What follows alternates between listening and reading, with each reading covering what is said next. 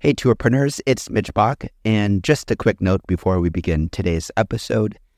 Tourpreneur is currently sponsored by Google. We're thankful for their support of our community, and we are offering with them a completely free course helping you unlock the power and potential of Google's Things to Do program, which is specifically helping tour operators add their tours to Google in new ways that gives you new exposure and more direct bookings. To learn more, go to tourpreneur.com/Google. And as always, show notes, more resources, links to our newsletter, our business coaching community, and so much more are available on tourpreneur.com. Now to the episode. Welcome to the Tourpreneur Podcast. Travel industry veteran Shane Whaley will take you on a journey with fellow tourpreneurs, sharing their tips, ideas, insights, and success stories to inspire you to make your tour business the best it can be. And now, please welcome your host, Shane.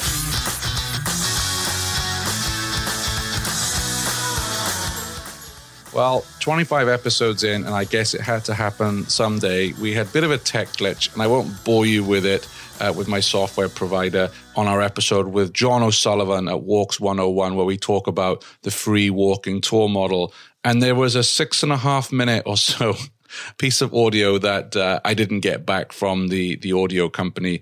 It's a bit like the Watergate tapes, right? Wasn't there 18.5 minutes missing? But this is far more important because on this segment, John talks us through the actual business model of the free walking tours. And he actually talks us about the challenge he has right now because he's trying to hire full-time guides, and most walking tour guides are freelance, independent contractors, etc. So he quickly talks us through the model as it is today, and he talks to us about what he's trying to do because he is practicing, I guess, conscious capitalism. He's trying to be fair to his tour guides and pay them a 38-hour week salary with everything that comes with that in terms of labor laws. So really, really sorry, but here we go. I've also transcribed this episode. You can find it at tourpreneur.com/26. Over to John. So I wanted to dig a little bit more into the business model of the free tour. So how are you compensating your guides? How does that all work? Yeah, it's a pretty interesting question right now because I'm at a bit of a crossroads. Something that the way that free tours work throughout the world is pretty similar. Most free walking tours work with independent contractor tour guides, and they all are freelance guides, and then they go on, they give a tour, and at the end of the tour, they say, you're welcome to give a tip, and people give a tip, and all that money stays with the guide. However, the company is actually a marketing agency, and they charge for every lead. They charge for every person who showed up on that tour. And the charge will vary. It's usually somewhere in kind of the, like in Australian dollars, like $3 to $6 range. So you can convert that to whatever currency you like. So if I understand that correctly, so you charge the guide a fee for everyone who shows up? Yeah, so up until 2 months ago, I was charging guides $4 for every person who came on the tour. And so if a guide had 30 people on a tour, the guide would pay me $120 for the benefit of having given that tour. Now, any guide who's worth their weight would be able to make roughly around $10 per person. So 30 people on a tour, you make $300 as a tour guide. You pay the company $120 out of that, and everybody's happy. That's in a utopian landscape that works great. And it's also the thing that made me really fired up about free tours.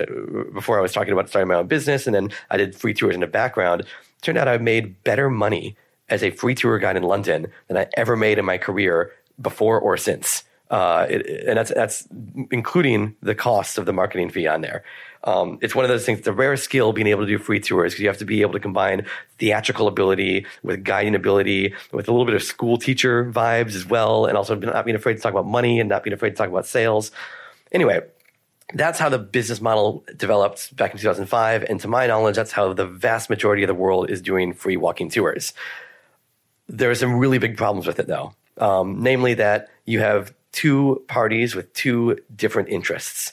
The guide is interested in making as much money as possible. The company is also interested in making as much money as possible. And the way they do that is different. The guide only wants to get people who are likely to tip them lots of money. The company has no disincentive to just throw anybody onto the tour, even if they maybe don't even have mastery of the language.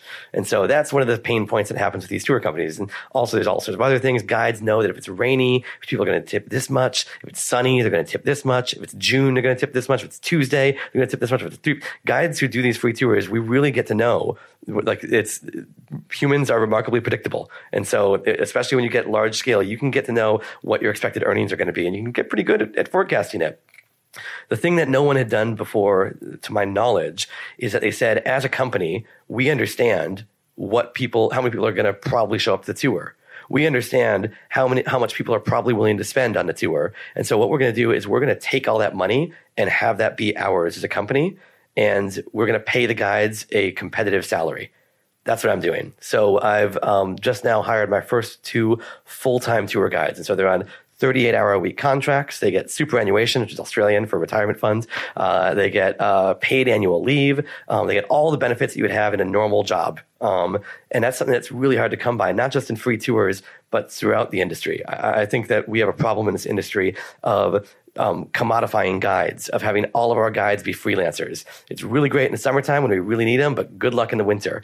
And I understand the need for it because, we have a seasonal industry, but come on. Most companies have some degree of predictability, even in the winter. And so what can we be doing to look after some of our best performing guides? That's a question that I haven't quite figured out yet, but I'm actively trying to fix it. And the way that I'm trying to fix it is by taking on the risk as a business owner, because all the stuff that we talked about what the industry is doing about putting risk on the operators, I realized that I myself was doing the same thing to my guides. I was putting the risk on them, and that wasn't fair. They just want to go out and make their money. And so I pay them a good wage. I pay them well above industry average. But it's something that very much remains to be seen, because I just started doing it 2 months ago. And I'm be curious to check back in with you, and I can share with you about how it goes after we get through our first season. Yeah, I'd be fascinated to learn more about it, because first of all, I'll take my hat off to you. I think it's the right thing to do.